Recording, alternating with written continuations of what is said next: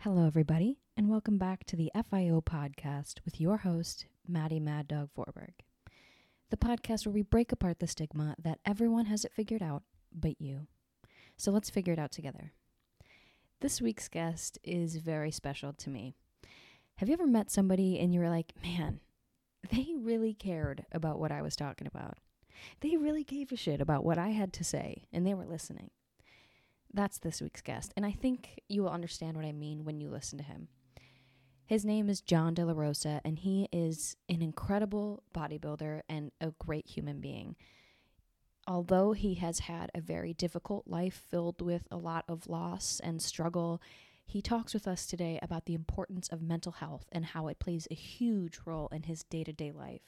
He has created just an impressive schedule based on caring about his mental health and incorporating that into his life. It's something that you would often not expect from someone like Jon, just this massive muscle human being.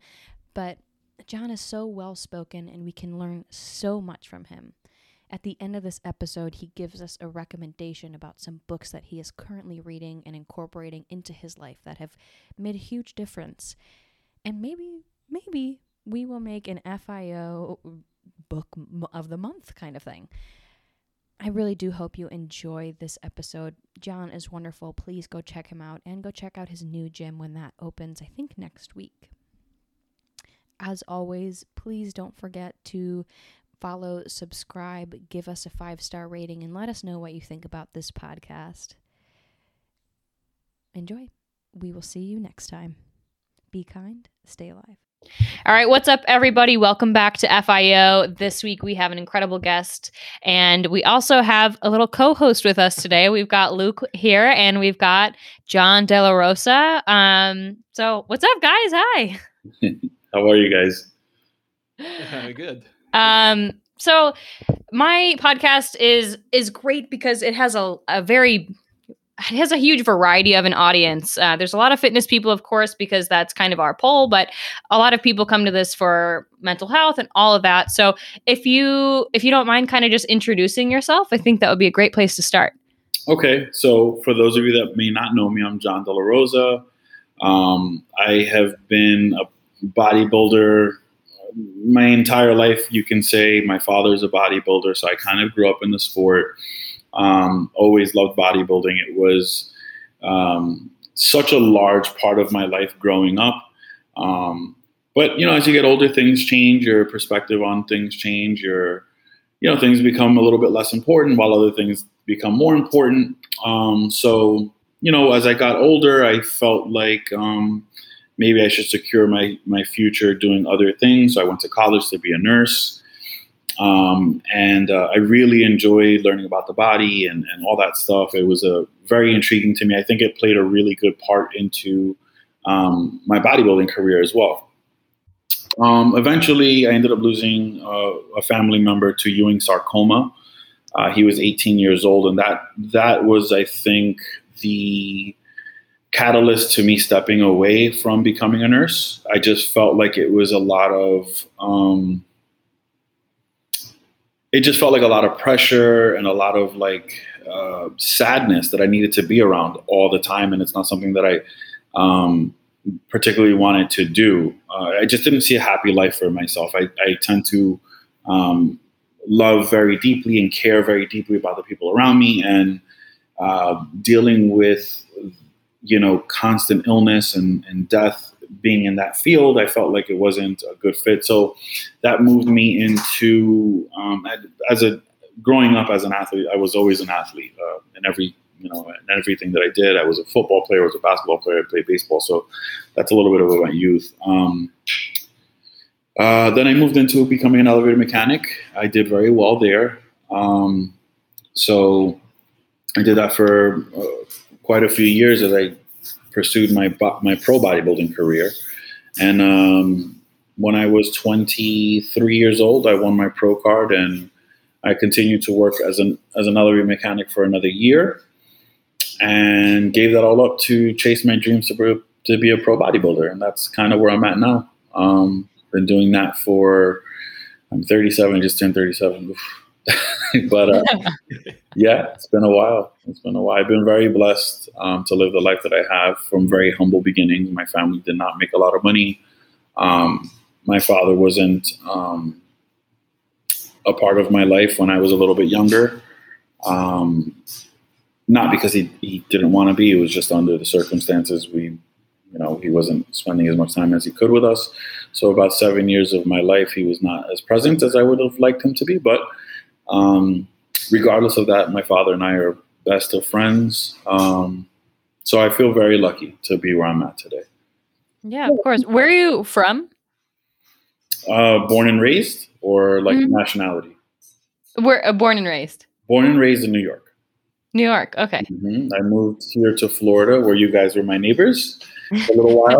I moved here going on 4 years in November. Wow. I think it's really interesting what you say about nursing and why you decided to discontinue that. I feel like that's kind of how the reason why you and I have always gotten along is because we're like, not in a bad way, highly emotional and like energy receptive kind of people. And going through nursing was amazing because I feel like maybe you can connect to that, wanting to help people and be involved in people's healing and all of that. It's so positive, but for people like us, it's really hard to create a divide to like step out of that environment and come back home and be your own healed self. Right. Which is the same exact reason why I don't currently practice. Because it's hard to step away from something like that. Yeah. I remember there was a certain instance that I was just like, it was very, very heavy. I mean, regardless, my cousin was going through all the chemo and radiation, and watching him at 14 years old go through that for 4 years was hard enough. But I remember coming down the end of the road of his life. I had spent a night with him in the hospital after one of his chemo sessions, and I had heard a baby crying down the hall, and this baby was crying for quite some time. And I went over to the room, and there was nobody there. The parents weren't there. And it was a young baby. It was maybe a year old. And I just felt like, God, this baby's dying. Like, and nobody's here with it, and just kind of going through the rounds, and just hoping. I mean, I don't know what a 1-year-old is thinking, but if it was able to think for itself, I'm sure it's like, Jesus, I hope I can make it through this, Yeah. And it was just really sad. And that was just it for me. I was like, man, I can't see this. I don't want to be a part of this. It was way too heavy for me. Yeah. I can definitely see that. Working in the hospital makes life and death super real. Like you truly have to come to terms with that.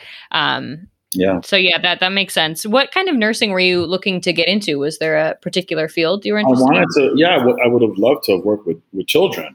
But again, like, just watching my cousin go through that, Ewing sarcoma is something that like such a small percentage of children get, and watching it kind of destroy his life in the way that it did was just like, man, if I have to deal with this on a daily basis, like it's different when you're a nurse, like a general nurse, and you're just kind of giving shots, flu shots and whatever. You put a Band-Aid on it and you send them on their way. And that's different. But I wanted to do something a little bit more important with my life. I didn't want to just be a general nurse. And for whatever reason in that time, like I wanted to study oncology because of my cousin, and I wanted to make a difference. But like I said, just on that floor when we were there, it just felt so overwhelming, and it felt like there was just nothing that I could have done to help, if that makes sense. And it just, like I said, it just made me really, really sad, and it felt really, really heavy on my shoulders that there wasn't like much that I could do, except just kind of stand there and watch this baby cry, and there wasn't anything that I could do to help it or take its pain away. And like I said, like you said earlier, I'm a very like emotional person. I'm a sensitive person, and I can feel things. And that energy in that room and on that floor was just, like I said, it was just heavy. It was just not something that I wanted to be around often. You know what I mean? I just kind of was just done with it. Yeah. So obviously that sounds like it was, probably an easier maybe decision to make. Was your family pretty receptive when you decided to step away from nursing? Yeah, you know what? My parents have always been. Obviously, my mom was the one who was pushing me. My mom's a radiologist and mammographer, so she's in the hospital, and she was the one pushing me to become a nurse. But I think everybody was a little bit understanding, especially in that moment in our lives, watching somebody so close to us suffering, and I think everybody was a little bit understanding of where I was coming from, and just kind of was like, "Hey, we support you, whatever it is that you want to do, as long as you have a plan." And at that time, I didn't really have a plan. I just remember. I'm an overthinker. I think a lot.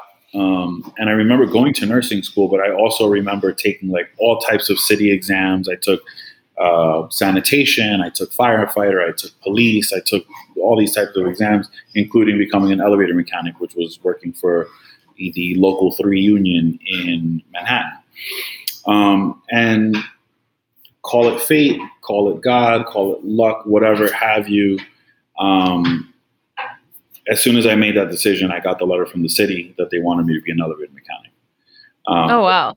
Yeah. And it was just kind of like, this is what I'm going to do. It was an easy decision, and I stepped away from becoming a nurse, but I walked into a job where I was making very good money. I had good benefits and all of that.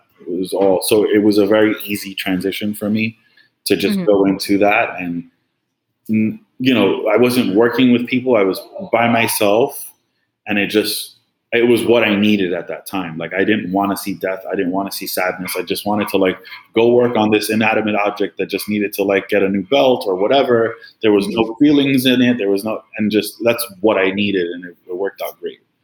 Yeah, sometimes you need that. Like Luke and I have talked about before, he'll go and cut obviously very different, but he'll go and cut the grass, and I'll be like, was it nice? Because it's nice to have a problem and a solution. Yeah. You've got nothing else to think about. Yeah. It's an easy fix. Yeah. And you can also doing stuff. You can just go through your processes in your head kind of thing, where when you're working with a lot of people and there's a lot of different emotions involved in the day, you don't have a chance to kind of talk through your own thought process. Right. I think obviously the example that Matt used about myself. In terms of what was going on is kind of similar in terms of what you were saying with your job, is you probably had a lot of time to yourself to just think things through and process it. Yeah, that's exactly what it was. It was just I didn't have to worry about anyone else. I just had to get the job done. And it allowed me a lot of time to, like you said, just be in my own thoughts, be in my own head. Was I okay with the decisions that I was making in my life? All that stuff. And it, although it wasn't the safest job in the world, I was happy doing what I was doing. I was, it was what I needed. Like I said, I was able to be in a different location almost every other day or every day. So it wasn't like I was sitting in a cubicle looking at the same 4 walls every single day. I worked generally by myself. So, I would get a list in the morning, and you just kind of go down the list, the addresses, you go check off what you need to do, and you move on. So like I said, in that time of my life, it was what I needed. I enjoy being around people. I'm a social butterfly. I like being around people. I like spending my time with people. But at that time in my life, I just really needed to disconnect and kind of, like Luke said, kind of go through the motions of what was I feeling in that time, and was I okay? Because you're never going to walk away from schooling that intense and be like, yeah, I made the right decision. I was still questioning, man, is this was that an emotional decision that I made? Is this the best thing for me? So I was still kind of dealing with all of that. But the time alone and the reference you made to Luke just going out and cutting the grass was exactly what I needed. I just needed to just focus on one thing, go do it, get it done, allow myself the time to process all these things. And like I said, it worked out. Thank God. Yeah. Since I've known you, and even in this conversation of what you're saying, you've always seemed very self-aware and in tune with your emotions. And of course, we talk a lot about like male toxicity of not being able to feel whatever. Yeah. Have you always been this way, and has your family like enabled you to be a highly intelligent, emotional person? Or is that like something that has grown as you've gotten older? It's definitely something that it's not the, it wasn't under the best circumstances that I became very aware of what I was feeling. It was under very unfortunate circumstances, but definitely my mom, I would say, was definitely the person who nurtured that for sure.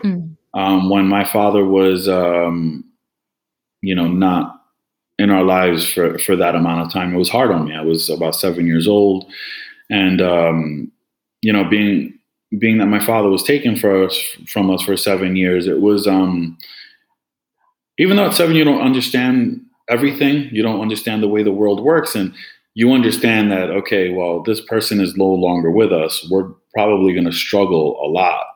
And, watching my mom cry and, the way my family suffered just made me very aware of the life that I was being thrusted into.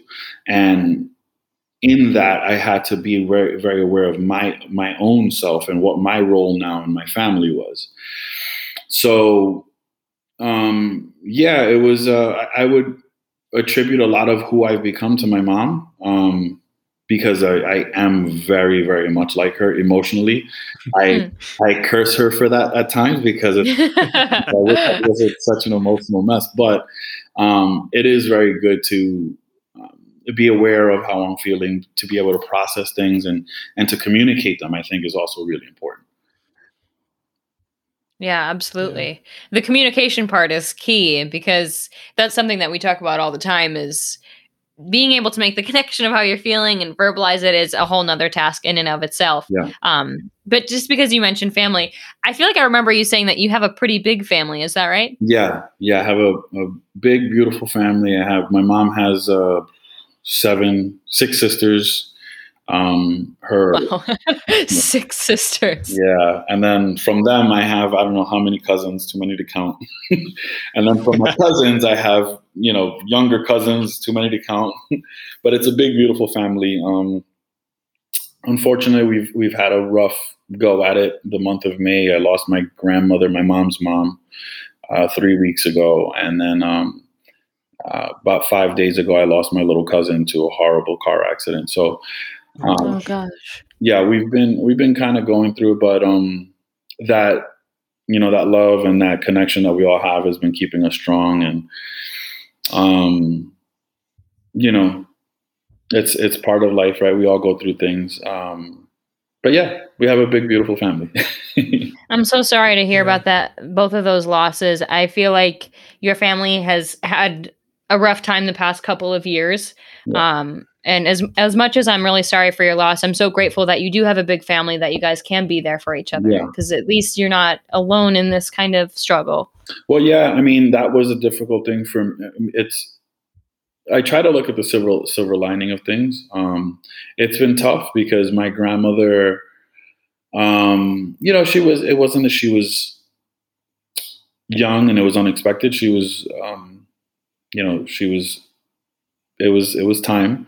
It was just the way that it happened. She was diagnosed with cervical cancer, of all things, at 89 years old, and then from there the cancer just progressed very, very quickly, and then it became just hard to watch somebody go like that, and in such a quick time. And then like I said, with my aunt losing my cousin, that's been really rough too. But like I said, I try to look at the silver lining in things, and it's unfortunate that it's taken tragedy for us to reconnect in the way that we have. But it also is a beautiful thing that, I've been talking to my mom a lot more than I normally would. Oh, wow. I'm just checking on her, making sure that she's okay. And, one of the hardest things they say in life is to lose your mom. So I can't imagine. I don't even want to think about that day. But, I just want to make sure she's okay, and she's, working through those things. My mom suffers from anxiety and depression. And sometimes I get it. It's hard to feel like you can relay those emotions, especially to my dad. My dad is a manly man. I'll put it to you this way. You guys know this story. My uncle unfortunately took his own life last November, and my dad still has not cried about it, doesn't talk about it, doesn't really even acknowledge it. He knows what's happened, and the most he'll say is like, "Oh, Sal was stupid," and that's the extent of it. Whereas me, I'm this emotional mess. I'll probably, if God forbid my brothers ever did anything like that, I'd be a mess. I'd be crying and all over the place, So it's hard for my mom because she's very much like me, where she's very aware of her feelings. She may be a little bit too emotional, but that's why I've been in touch with her, because I get it and I understand where she's coming from. And if nothing else, if I can make myself available to her for a phone call an hour a day, I know it helps, Yeah. Big time. It's hard to find a silver lining when you lose anything, but I lost my grandmother last year, and out of that, I have gotten closer with my mom as well, because I was kind of having the same thought process of you, of like, man, I don't know what I would do if I couldn't just pick up the phone and call my mom. Like that would just feel so bizarre. Right. So my mom and I have gotten so much closer, and I'm grateful that you are having the same experience, because losing a parent is horrible. And I hope that, she does find some peace with that situation. That's so tough. Yeah. And I can't imagine what that's like, kind of witnessing your dad in that denial as well. As highly sensitive people, I kind of create this analogy of like, you and I, if our emotions are a fire, we are like standing in the fire all the time. We're just in it. But some people can't even like come close enough to be warmed by it because it's just too much. Right. And I don't know, maybe your dad's kind of like that, which is so tough to see somebody not like confront that situation. It is. Like I've always seen my dad as just going back really quickly as a kid. I remember my dad dropping me off at school, and like all the kids, like all of the other kids would like run up to my dad and be like, "Oh my God, your dad's the Hulk, and look at all his muscles," climb all over him and stuff. And I always saw my dad as like the Hulk, right? Like, you're a little kid. To me, my dad was he was the biggest person in my life, muscularly, right? Mm-hmm. So I've always had this image of my dad as this like big, strong man, and he is. But that kind of facade, because look, we all feel, we all,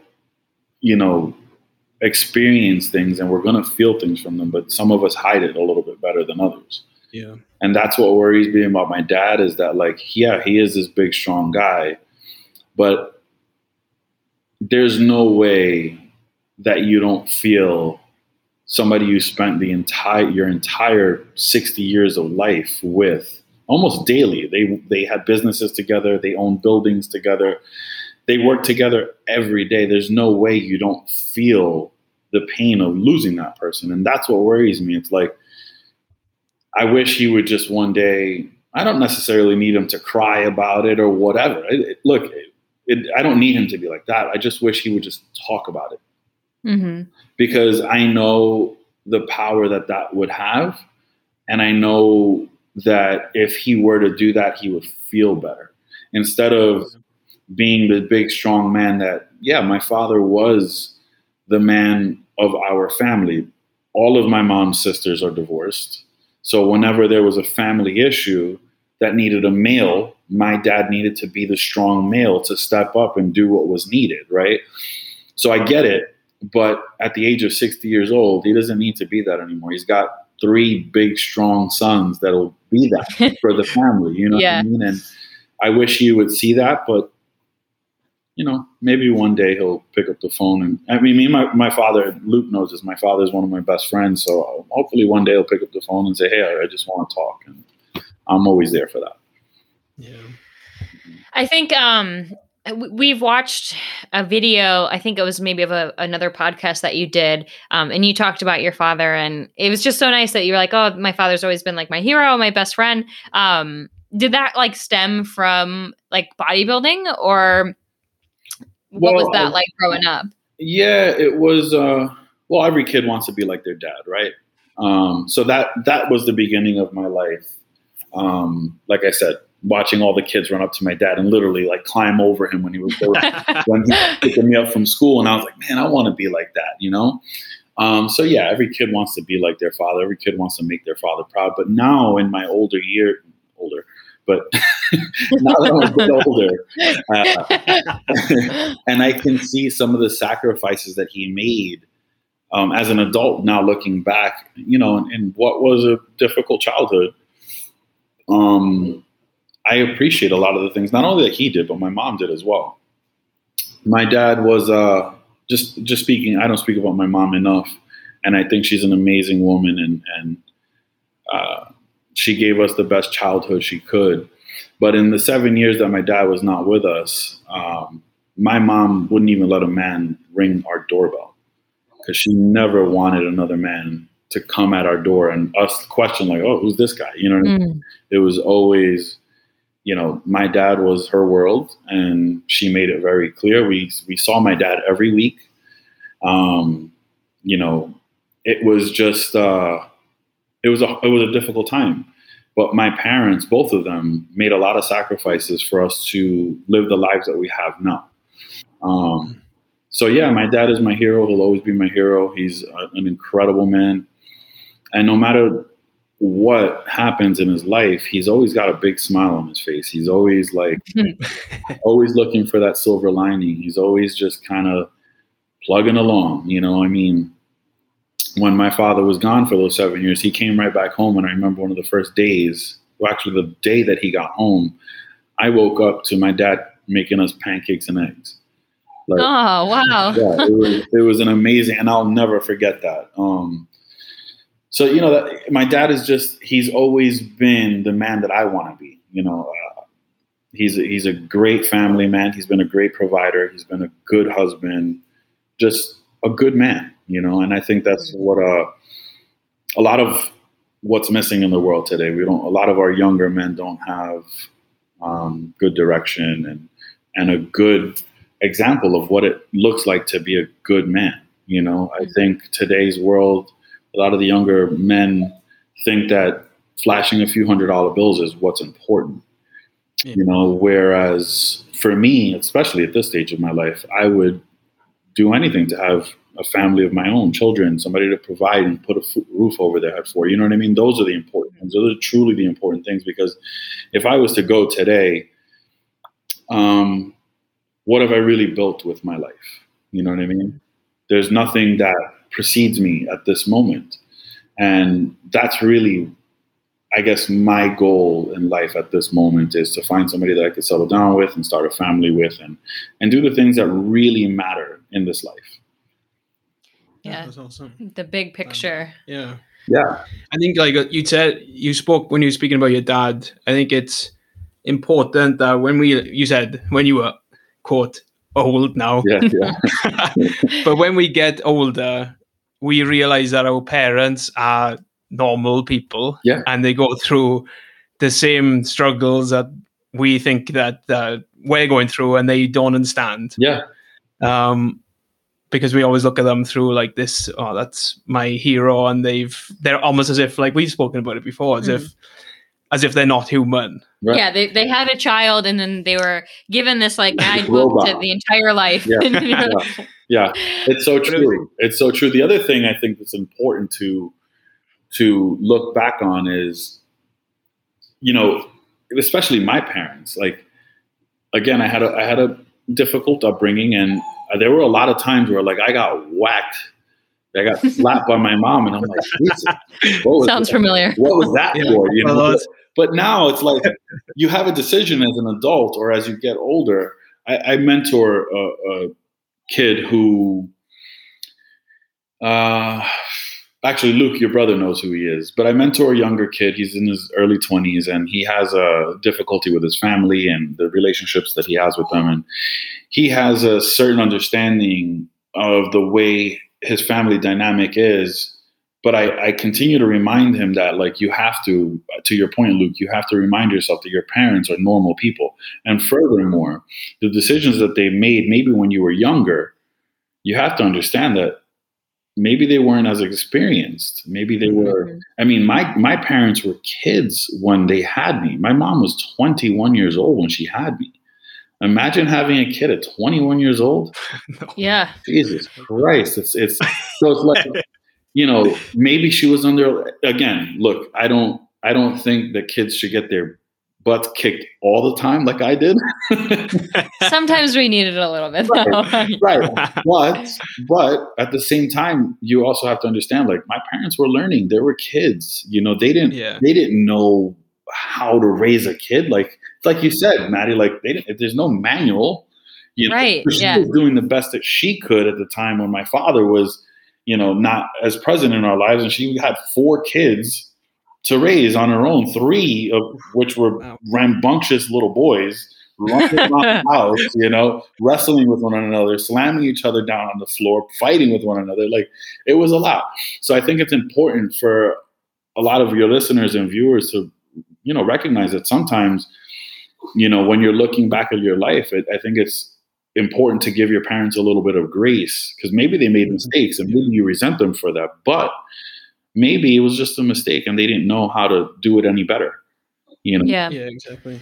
Yeah. That's a lot of the reason why I value my parents and I respect them so much, because, like I said, man, I don't know how they did it. They immigrated from Dominican Republic. They didn't have an education. Their education was not transferable from Dominican Republic to here. So they had to go back to college, get all of that done, all while raising 4 children. And then for 7 of those years, my mom did it on her own because my dad wasn't present. So it's a lot, crazy. But I still turned out, I think I'm a good person.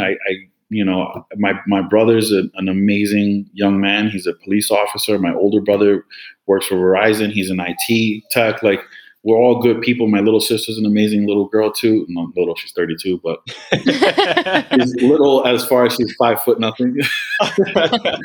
But we all what are you? You're like 5'2".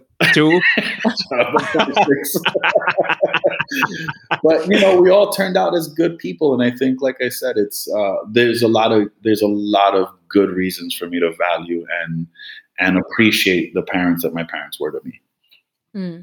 Yeah, we often say, something a friend told me years ago was, your parents are just doing the best that they can with what they've got, like the same as you. And I, myself, being 24 years old, I barely figured out how to do my taxes this year. Like, imagining how to do that with 4 other children, like doing all that. That's just insane. So I'm very grateful that you had such good role models growing up to kind of guide you along the way.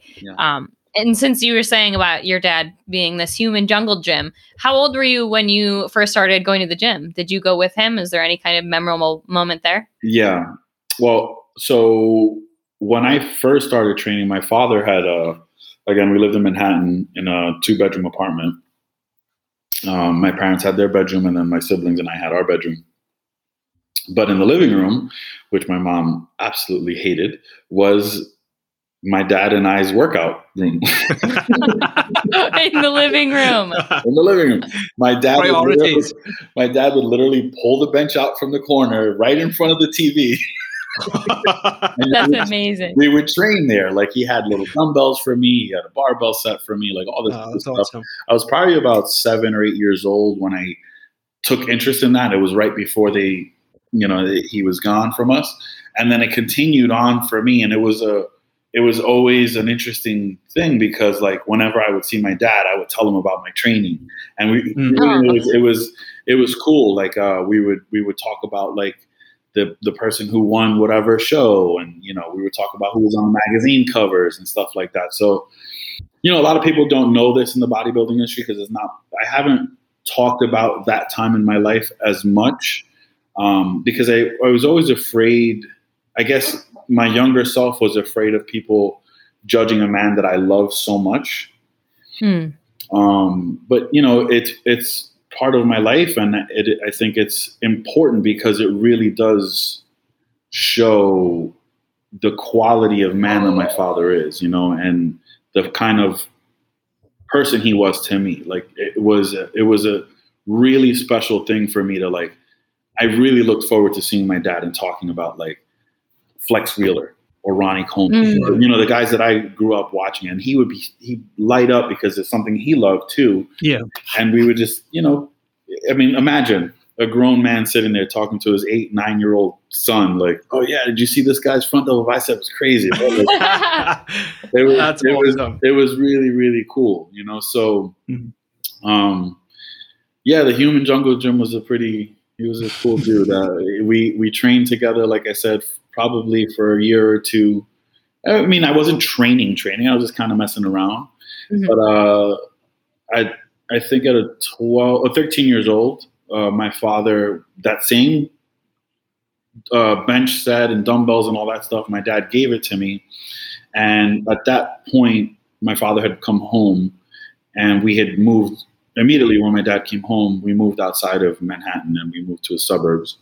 We had a garage, and we built an in-home gym in the garage. We had barbells and dumbbells, and we had a squat rack and all types of stuff. And that was really the start of like me training and eating like a bodybuilder. So I would say I was about 13 years old where I really, really started to push the bodybuilder. Wow. Mm-hmm. Did your dad compete? Yeah. He did? Yeah. My dad competed a bunch. I always tell him, he always says, "Oh man, so obviously he had us very young, and priority was his family. So he couldn't spend as much time and all that money into competing. But he always says, man, I should have tried a little bit harder. I should have just turned pro. It would have been cool. We could have been competing together right now." And I'm like, "Dad, you like grandma's cooking way too much. There's no way you're going to, there's no way." Let's be realistic. Yeah. Oh man, that's hilarious. Yeah. Wow. So it must be so cool for him to see you as a pro. Has he gone to like your competitions and your shows before? My dad has never missed a show in the United States. Never. Wow. That's amazing. That's awesome. Every single show, every show that I had in Canada, he came to. The only ones that he missed were the ones that were really far away, like when I was in South Africa or when I was in Prague, things like that, it was just, too much to get to. But my dad has been at every show, and he's always super supportive. He'll if I don't send him check-in photos on Saturday, he's like, "Hey, where are my check-in photos? What's going on?" Every Saturday? Every Saturday. That's amazing. Yeah. Does he critique you? Oh yeah. But the thing is, like, my dad will critique me. He's like, "Oh, maybe you should get a little leaner here." But always on show day, doesn't matter what I look like. I'm Mr. Olympia. Oh, that's awesome. Don't worry, you got this, John. You're in the bag. I'm like, "Dad, I look like shit." Dad, what happened last Saturday? Oh man, that's awesome. Wow, that must be such a special relationship. I work with Liv Roth. She's coaching me, and her boyfriend is Hunter Labrada, and it's been, since I'm not from the bodybuilding world, it's been really fun to see Hunter's relationship with his dad. Yeah. And so I can only imagine how awesome it is with you and your dad. That must be so nice to have people that are so supportive, but not only that, but they get it. Like he knows what you're trying to do. It's not like a foreign thing. Yeah. I think at this point too in my life, my dad is, everybody's focus shifted a little bit. I think in the last 3 or 4 years of my life, you guys know this, I took a really big emotional dive when I was going through my divorce. It was a really, really difficult time in my life. And it became more apparent to me that was probably something that I was deeply missing. So I think everybody's kind of attention was taken away from the bodybuilding thing. Like, it's still really important. But I think everybody else wants to see me a little bit more settled in my life. I'd say that's definitely true for my mom and my dad and my siblings, for sure. It's understandable. Yeah. Well, always, because I was always the hopeless romantic. I remember being a young kid. I think my first like crush or girlfriend, whatever you want to call her, when I was in high school. Like I brought her flowers all the time and I made her dinners, and that was that guy, you know, and I still am. It's just, you know, things haven't worked out in that area. So it's never too late. And I'm sure that the pandemic has not made that easy at all. No, it hasn't. It hasn't. But it's okay. You know, it's allowed me to do a lot of other things that I wanted to do. As you guys know, I'm building a gym. Yeah, exactly. So that, you know, a lot of good things have come out of this unfortunate pandemic, but a lot of good has happened.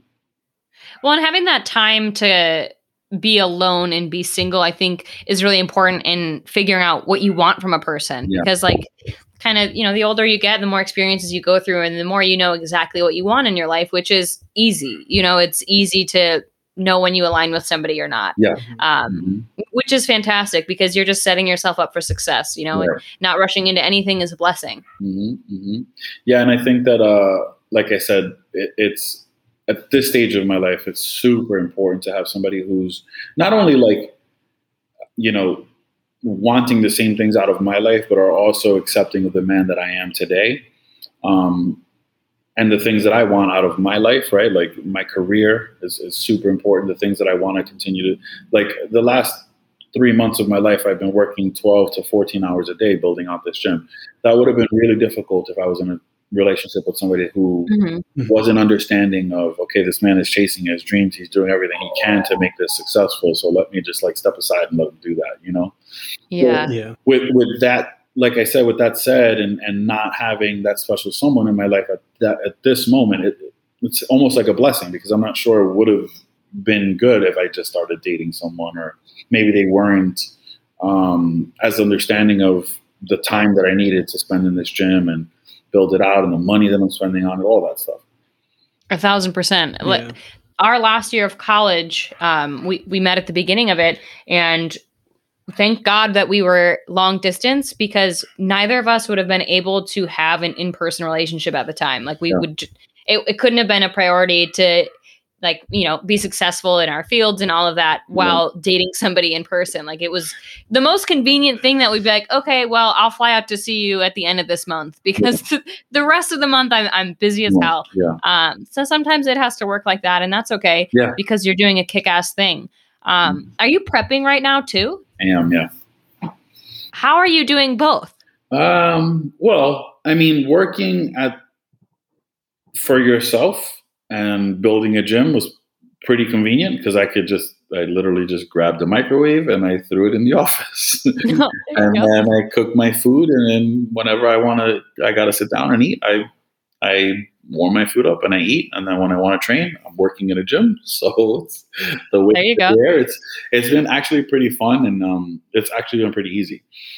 You have 2 other people you're building the gym with, is that correct? Yeah. So my partner, Sean Covell, he is the CEO of Fitness Systems. He owns 3 gyms out on the West Coast.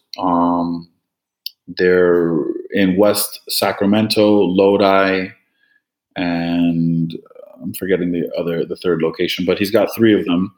And this plan kind of came to fruition 4 years ago as I was going through my divorce.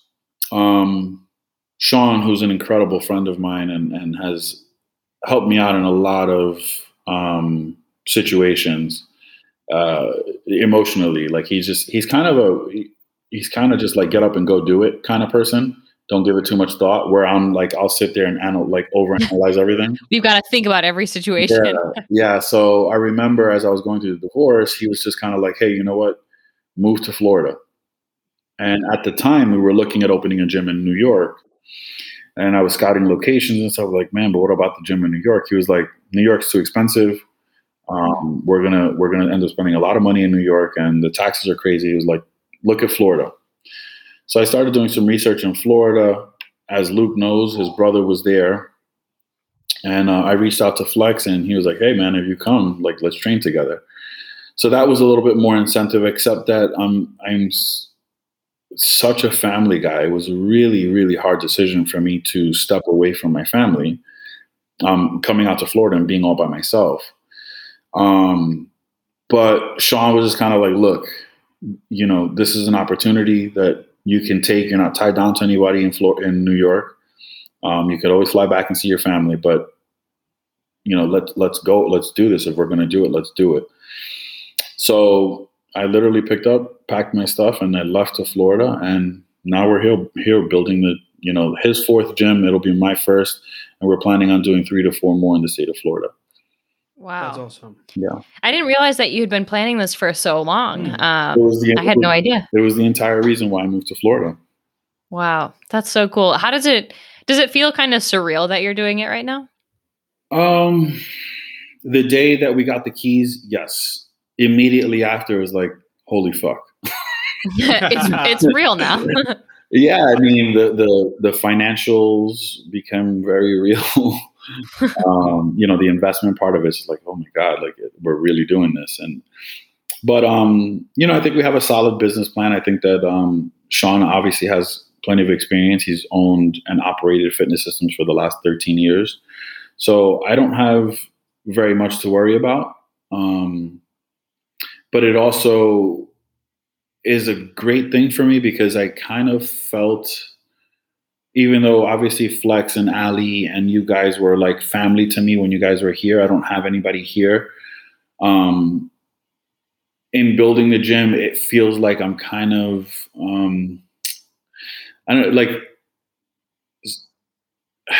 I guess it was just like planting my seeds. Like this is now going to be home. Like this is home base now. You know what I mean? You're not just wandering around the state of Florida. Yeah. So it gives me like purpose. It gives me like, it just feels good. It was a great thing for me to do. Good for you, Matt. I think,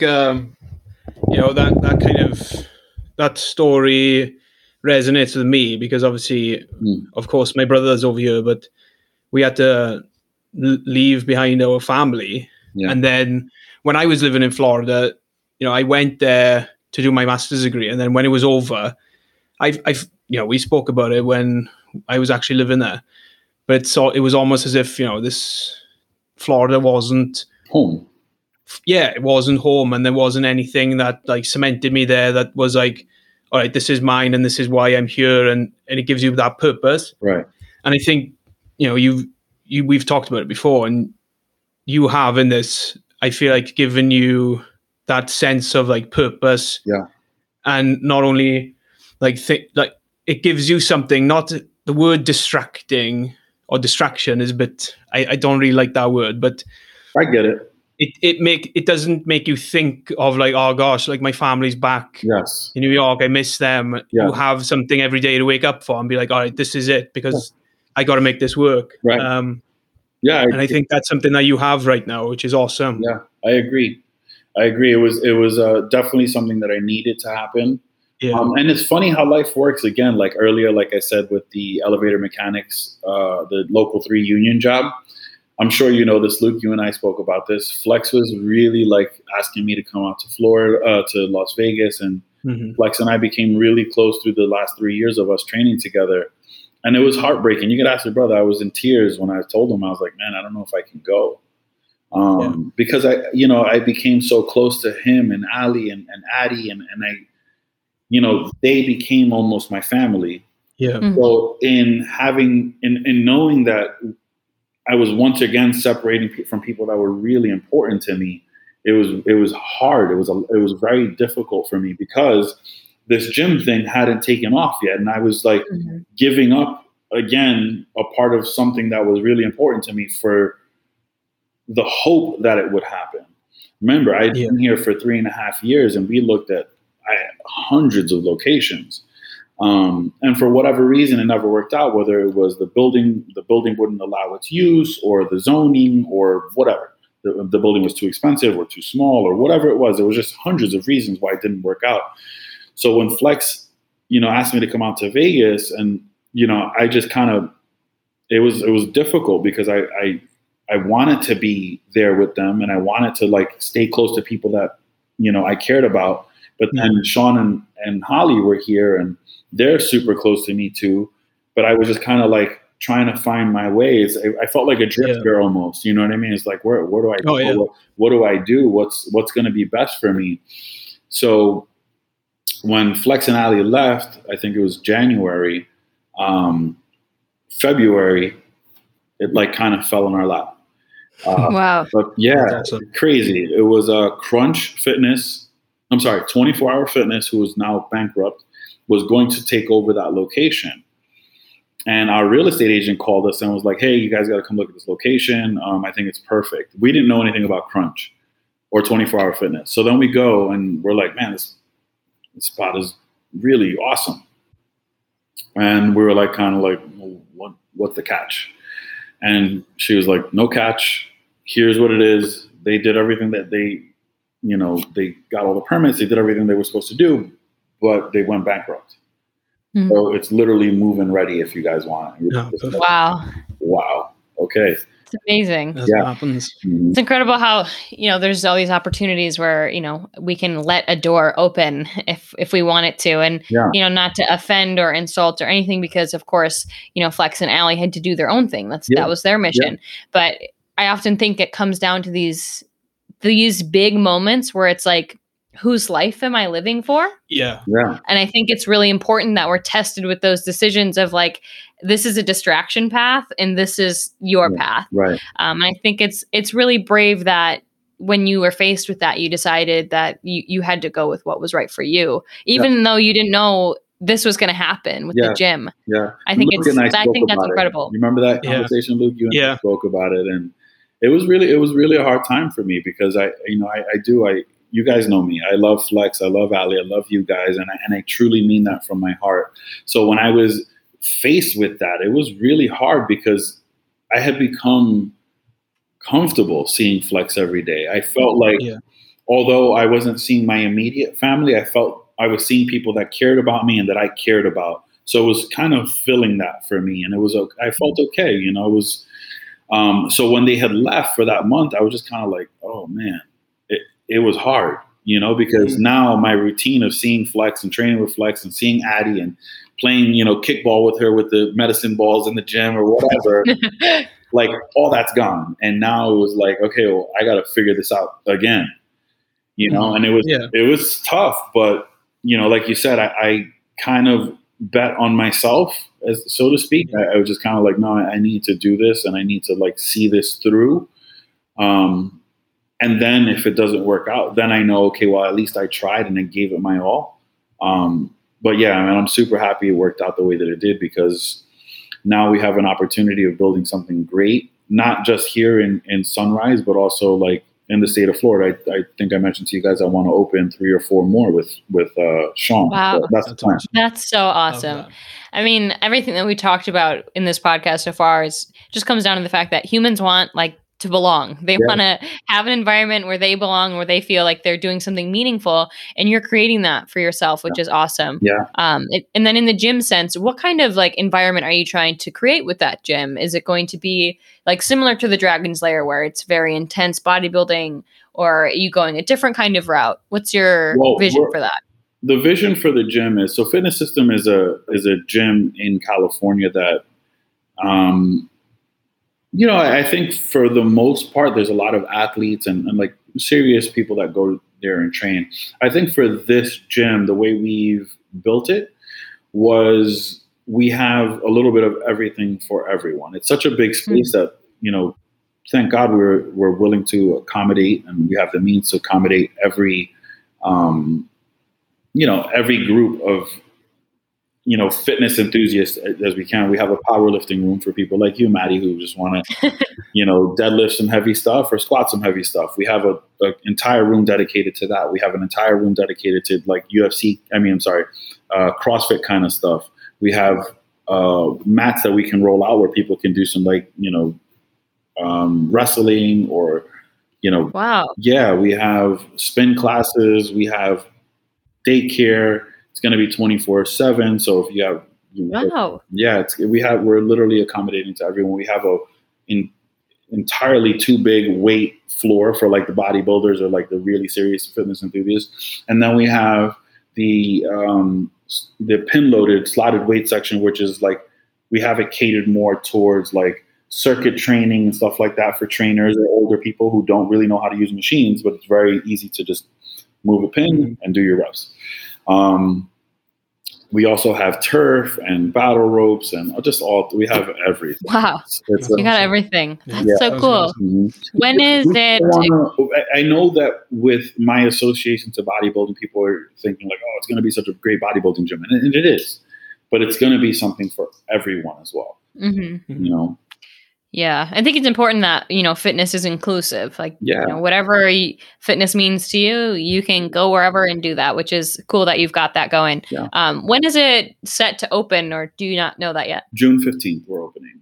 No way. Oh, wow. So we're literally like coming down to the wire. We're just, today at work, I was just literally scrubbing toilets and windows. No, you weren't. Yeah. No, you weren't. He's lying.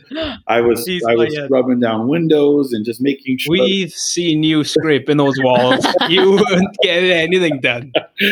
So we're just getting all the final details ready so that way we can open the doors. And I think next week we're going to start touring it, just allowing people to come in and train and check it out. And if they like it, great. And then the week after that, we're going to start taking pre-memberships.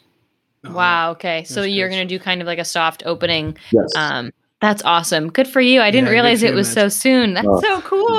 Yeah. I think you posted on your story today, and it looked like it was done. Like I saw the pictures on the wall and the equipment. I was like, man, it has to be pretty soon. But wow. Yeah. It's congrats. Moving. It feels like it took forever, but it's been a long 3 months. Yeah. At 12, like I said, Sean and I have been there 12, 14 hours a day, every single day. Whether it was removing tiles, I don't know if you guys, I think Luke, you sent me a message on that thing when I was on that machine. I mean, we probably saved over $150,000 on labor alone because we did all of the work ourselves. Everything that needed to be done, we tore down the walls ourselves, we painted ourselves, we sanded ourselves, we did everything ourselves. So I take a lot of pride in it because it's something that like when we walked into the first day, it was like, it's such a massive place that we were kind of like, how are we going to do this? We all we're just like, Jesus. But man, Sean and Holly and myself, we kind of got in there and we didn't even think. We just kind of went after it, and little by little, like every day, we were just like, wow, we did a lot today. And then we strung together like 3 months of it. And it's like, wow, we're almost done, It's a gym. Yeah, that's pretty cool. Wow, that's awesome. We'll put the gym information in the information section of this episode. That's so exciting. That's so cool to think about people going to your gym. Yeah. That's fucking awesome. Good for you. Good for you. Thank you. So away from the gym stuff, tell us about what you're prepping for. What has things been like bodybuilding wise for you in the last couple of years? Well, if I'm being completely honest, I'm a little bit disappointed with how my career has gone, and it's no fault to anyone else except myself. I think that unfortunately, when I was going through my divorce, it really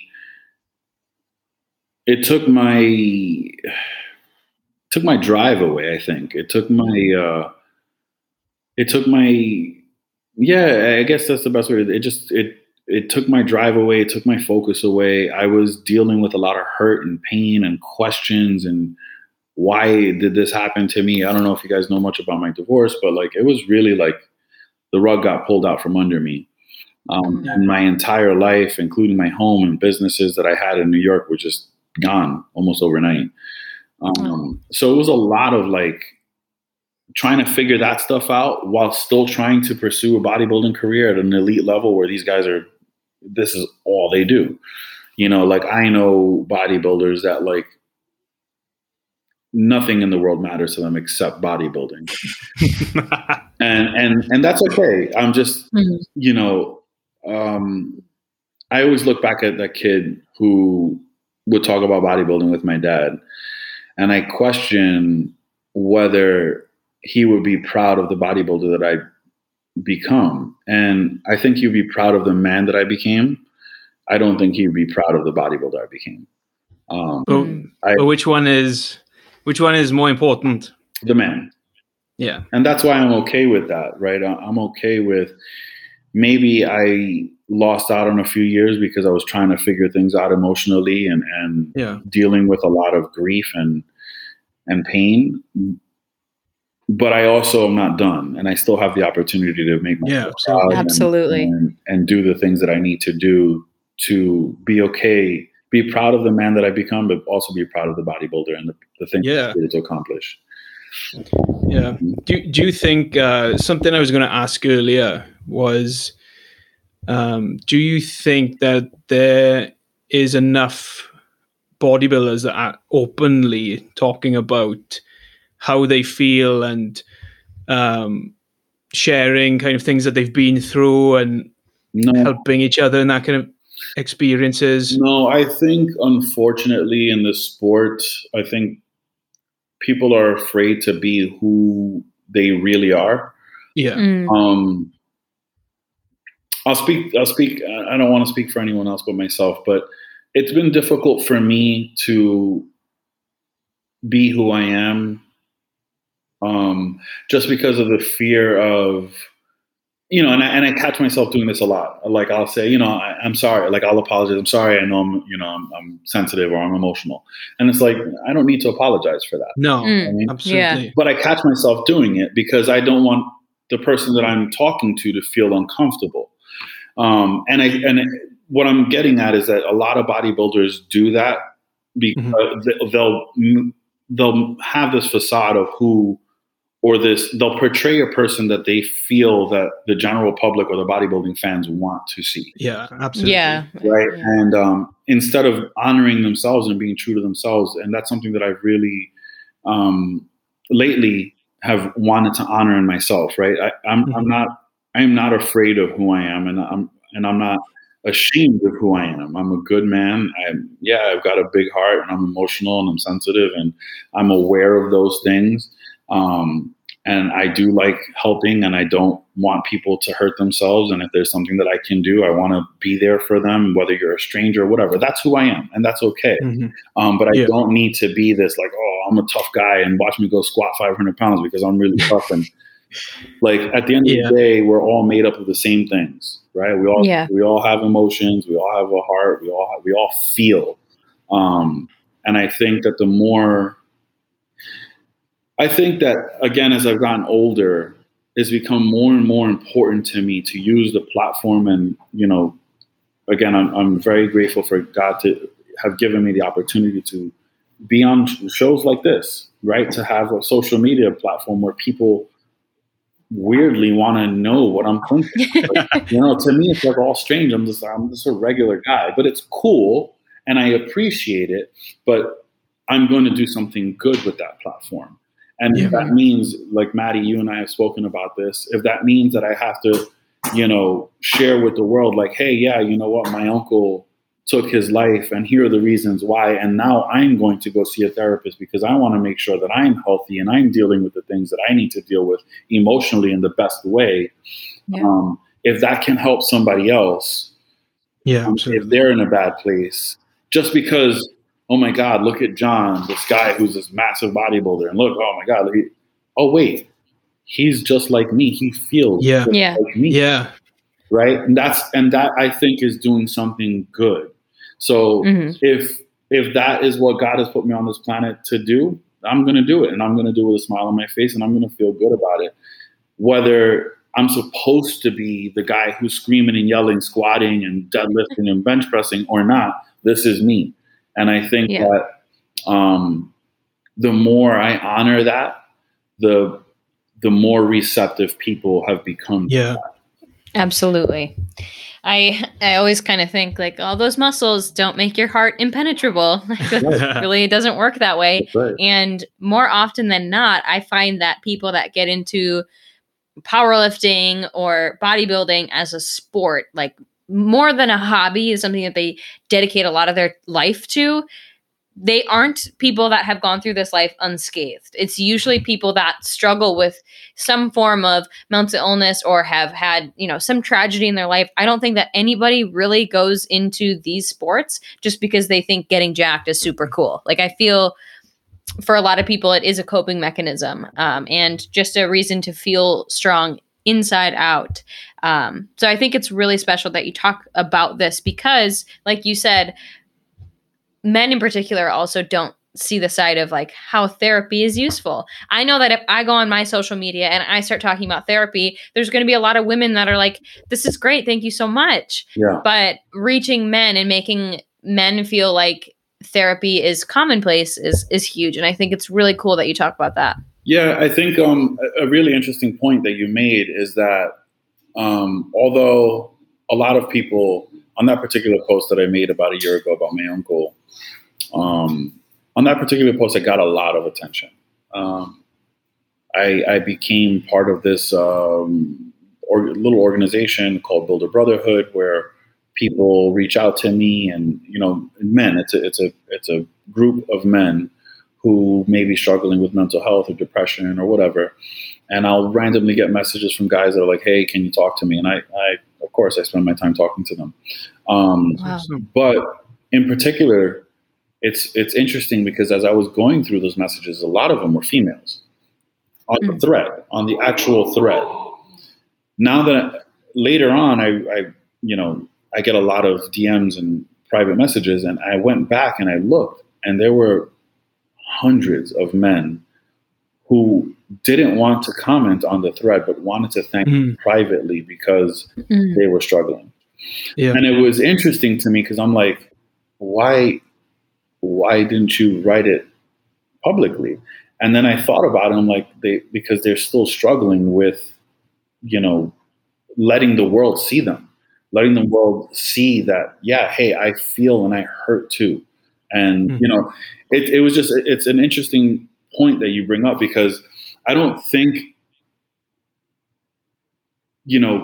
although men try to act like they're tough and they don't feel and it's okay and don't worry, I'll just chug along, and they actually do, and a lot of them still reach out to me and relate it to that post and other posts that I've made.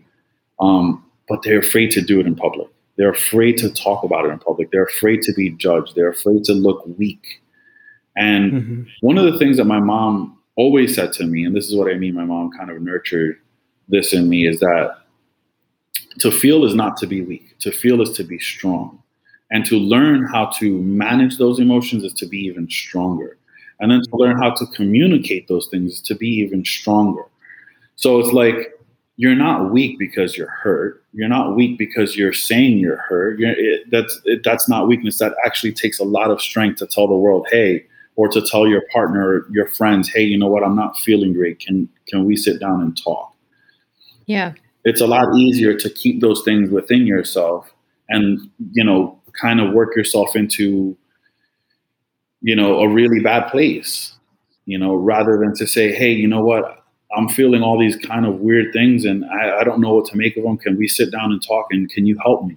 It's a lot harder to say, can you help me? You know what I mean? Yeah. And a lot of men need to feel okay with that. I agree. I think, even the vulnerability to feel anything at all is strong and brave. So it even goes back to like as stupid as like, how many guys do you know that are okay with like pulling over and asking for help? Oh, I'm lost. Can you help me? No, they'd rather not. No. They'd rather just keep getting lost than ask for help. It's like, what the hell, It's I don't know if it's an ego thing. I don't know what it is, but like I said, I'm really grateful to my mom for having made me strong enough as a man to be okay with who I am. Now I will say it hasn't always been easy, but yeah, man, I feel sad for a lot of guys because it shouldn't be that way. It shouldn't be that they should suffer in silence. And then, like I said, with this Builder Brotherhood thing, like so many men kill themselves and take their own lives when all they needed was somebody to talk to. Yeah. Yeah. And I think it's, it's an unfortunate thing with women and children. And it's just, for myself being a part of this, brotherhood thing, it's sad to see it happen so often.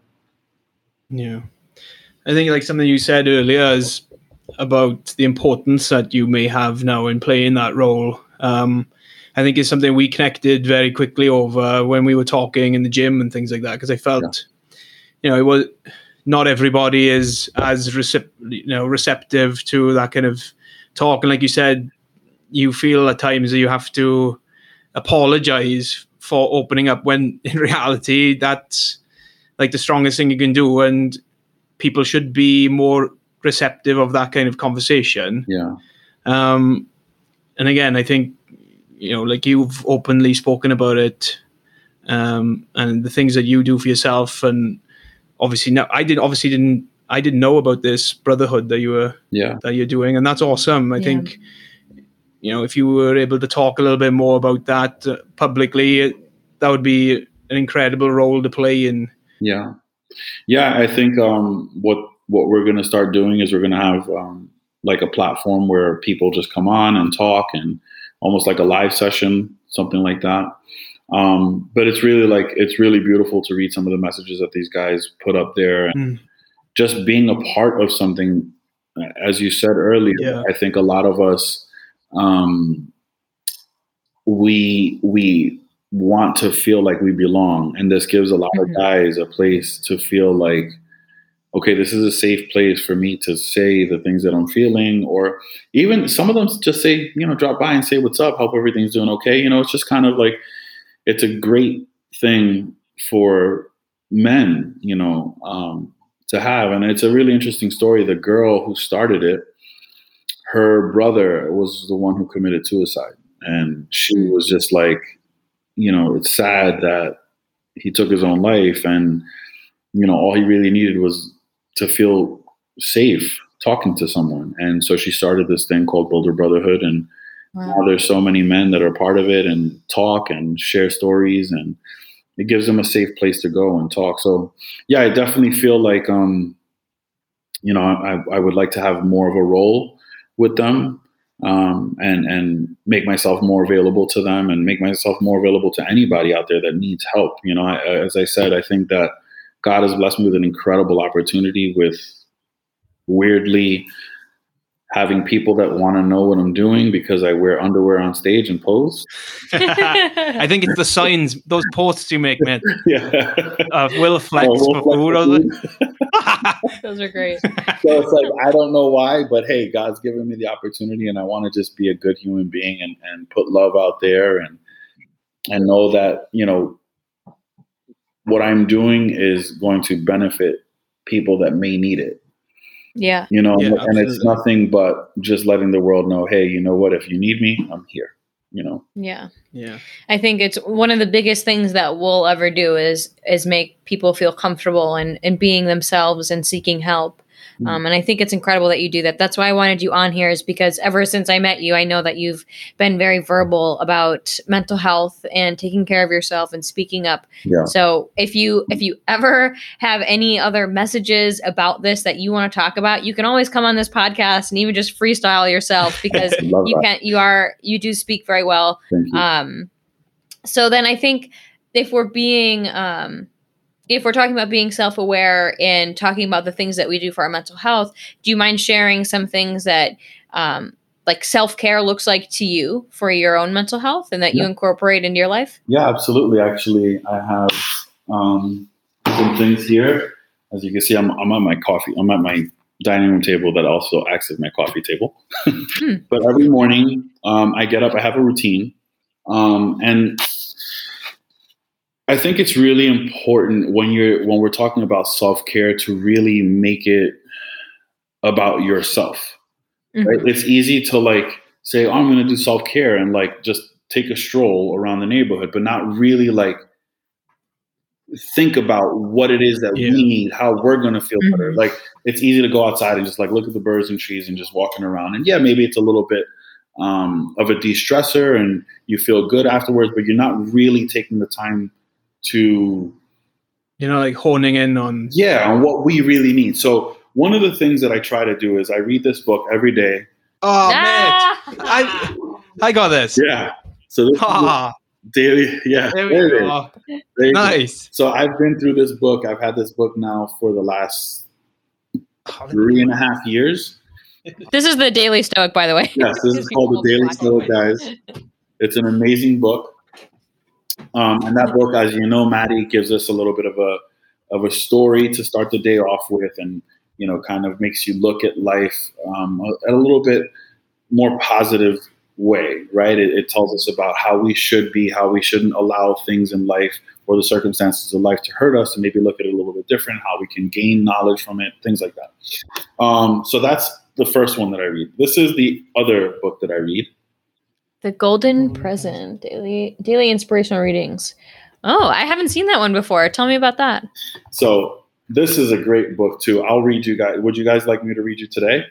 Yeah, absolutely. Yeah. Let's see it. That'd be awesome. Thank you. Yeah. So today's is become fearless. A fearless person is the one who is afraid of God. What is meant by fear of God? Fear of God's law or the cosmic law. That means you know the cosmic law. What action will bring you what result? And you are afraid of doing a wrong action. Fear is created for that purpose. If you keep on doing the right thing, you come to see that you don't need to be afraid of anything. You become fearless. So begin with fear and ultimately become fearless. The fear is necessary. When you go near a flame, you know that it will burn, and you are careful. That is what you call fear. Knowing and staying away from the wrong is what you call fear. The real fearless state is when you see everyone as your own self. When you see yourself and others, you are not afraid of them. In realizing that oneness, you rise above the fear totally. As long as there's duality, you are afraid. You are afraid of your own body sometimes, your own mind sometimes, because you see them as different than you. 2 means fear. 1 means no fear. That spiritual oneness is to be recognized. Until then, we are afraid. Wow. We'll have to definitely put the information for both of those books because that sounds like one we should add. I like that. It's a really great book. Again, those are the 2 that I start my day off with. And then if you guys will, I'll show you the one that I end my day with. Let's see. All right. This one is what I end my day with. Oh, no way. Now, Maddie has it. I have that. Really? Oh, my. Yeah. Yes. I love her. Oh, she's awesome. So, yes, those are the things I read. I read that. I mean, I have a bunch of books like that, but I read something like that every night. Did you say what it is? Guys, for since you're not on the video, the third book was How to Do the Work by Dr. Nicole on Instagram. She is the holistic psychologist. It's an incredible book. I started reading that during my cardio. I have followed Dr. Nicole, the holistic psychologist, for a long time. I don't know if you know, John, but she does like daily text messages. Yes. I don't know if you're subscribed to that. Okay. And she's just amazing because she talks about the importance of, yes, therapy is incredible and there's so much we can do, but there's also so much work we need to do when we leave the therapy session to make it impactful. So I think that's amazing that you've got that arsenal of books. That's incredible. Yeah. Do you take notes and journal with it, or are you more of like a read and digest? John, legend. I will show you my journal. I got mine too as well. Wow.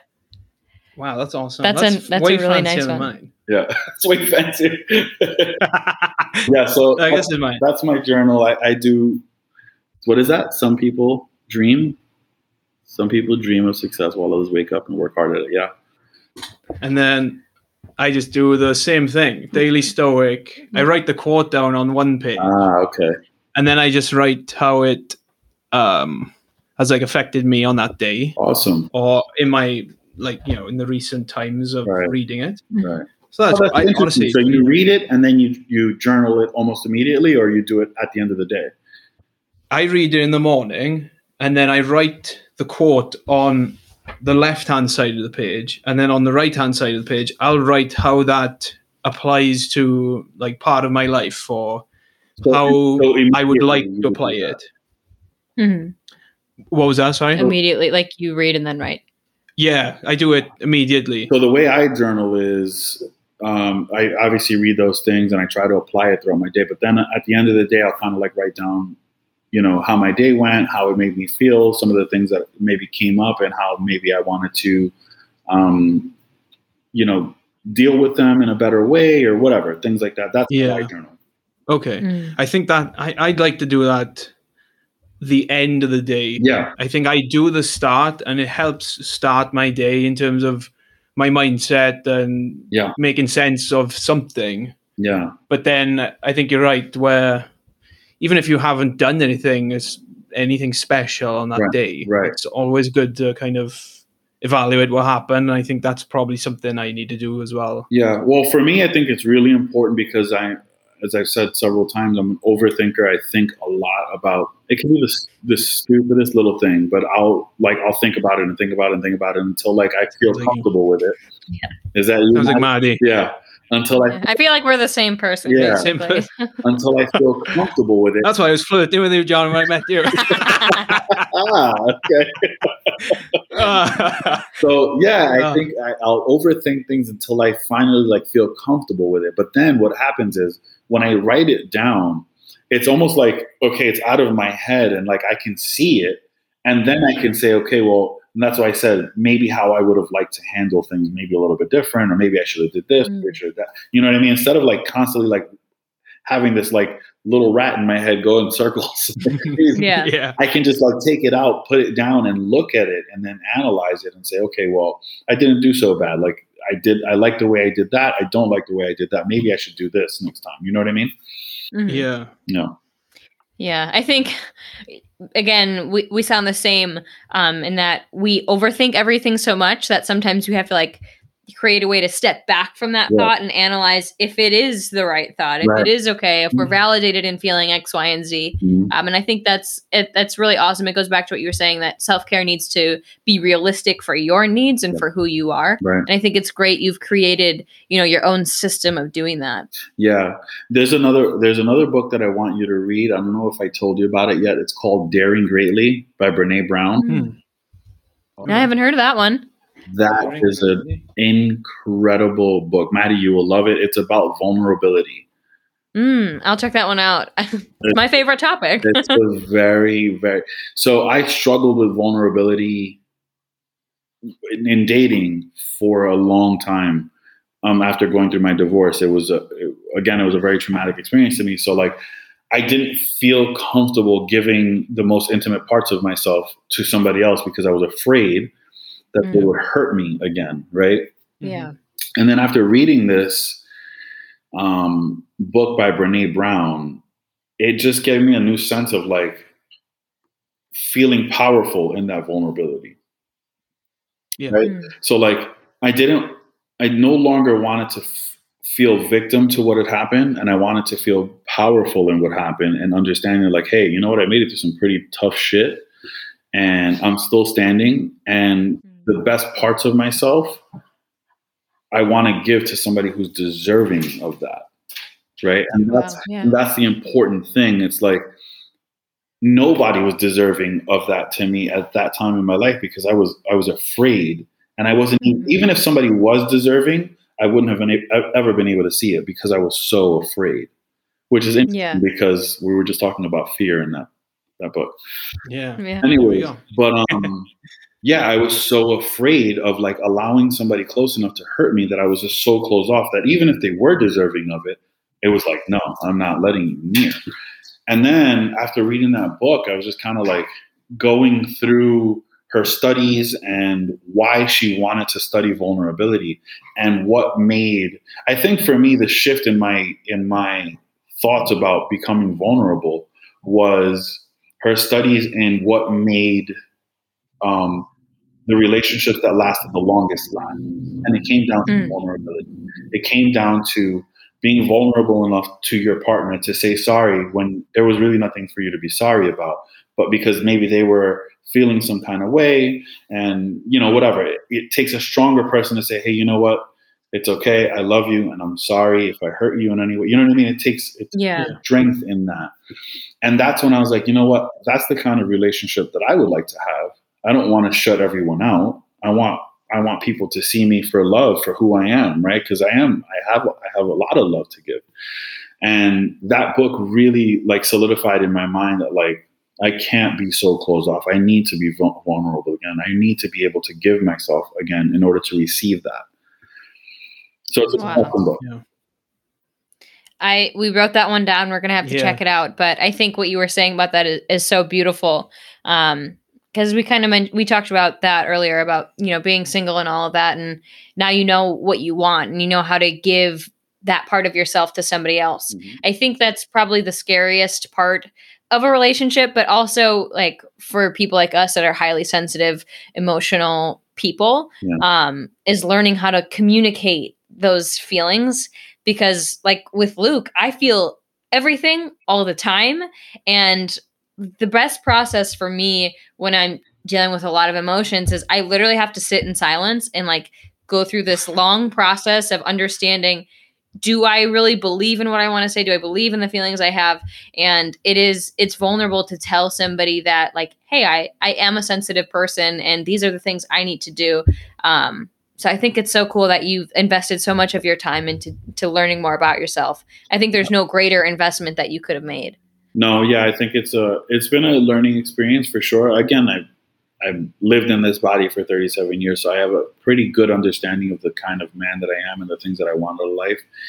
But knowing that and like relaying that to people is a totally different thing. That's again, that's vulnerability. That's putting yourself out there for people to either love you or maybe not like you so much for who you are. But again, that book made me realize that there's strength in being perfectly okay with who you are. You know what I mean? And that is it was a really good book for me to read in the time that I read it. There's so many. If you ever have any questions about books, I have so many sitting here that are all about that. Like, don't get her started with books. I've wanted to create a book club for some time, so maybe you and I can co-host a book club. That's actually a good idea. Yeah. Let's co-host our own self-help book club. For sure, I'll do it.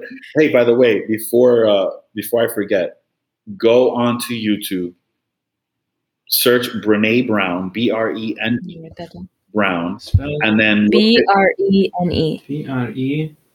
Brown Ne, and then search the TED Talks Vulnerability Talk.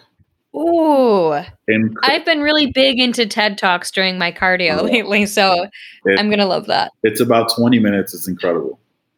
Oh yes. This is great, John. We're gonna have to have you on after I read this book and watch this TED Talk. We're gonna have to regroup and anytime you need discuss. Here. Amazing. Wow, that was so great. I loved that. I could talk about that forever, and I'm sure that we will definitely have you on the podcast again. But this has been great. Thank you so much. Thank you, guys. I appreciate it. Love you guys, and I really appreciate the opportunity for being on here. Yeah. Before we go, when is your show? Like I said, I know that you're prepping. I can't remember what it is. So I'm shooting for the end of August, early September. Right now, it's really contingent on how this business venture goes. If we are able to open June 15th, I think everything from that point forward will be smooth sailing. But we still have inspections and things that need to go through before I can really nail down a date. I am prepping. I am aiming for the end of August or the Tampa Pro. But I mean, if I still have to work 12 to 14 hour days and do manual labor and things like that, I'm not going to be able to compete with the elite athletes that will be competing on that day. So I'd rather just continue training, continue dieting, doing my cardio. And then when things become a little bit more clear on my schedule, then I will pick a show. But as of right now, I am looking at the Tampa Pro. I think it's August 17th. Okay. Awesome. That's good to know. So we'll just keep an eye out for you competing in the fall. Yeah, we'll say absolutely. that. That's exciting. Okay. So where can people find you? Give us some information about the gym. Sorry. And your social media, all of that. So my social media, the handle is, I think across all platforms is at IFBB Jon De La Rosa. Sorry, that was my email. IFBB Jon De La Rosa. The gym is at Fitness System Sawgrass. So that is that. And my partners is IFBB Sean Covell. And my other partner, his wife, is IFBB Holly Covell. They're incredible people. Really, really, really, really good people who I admire. They work really hard. I want to give them a shout out. Actually, throughout this entire COVID pandemic thing, they paid every single one of their employees. They never took a loan. They wanted to make sure that their employees, who they've had for the last, some of them 13 years, were taken care of. So with people like that, I just really appreciate having them in my life, because they care about more than just themselves, and during a very difficult time like this pandemic, they were able to take care of families that were relying on them. When they could have been like every other company that said, hey, you know what, everybody, we're not paying you guys, and do what you need to do with the government, and that's it. So, those are my partners. That's my business, at Fitness System Sawgrass. Mine is at IFBB Jon De La Rosa. I hope that if anyone here has heard or resonated with anything that I said, if you want to reach out to me, please reach out. I love hearing from you guys. Luke and Maddie, love you guys. Thank you guys for having me on. And I'm really, really looking forward to the next time we get on and talk. Of course. Thank you so much, Jon. This has been amazing. Yeah, this has been such awesome. a pleasure. I can't wait for people to listen to this, because Thank you.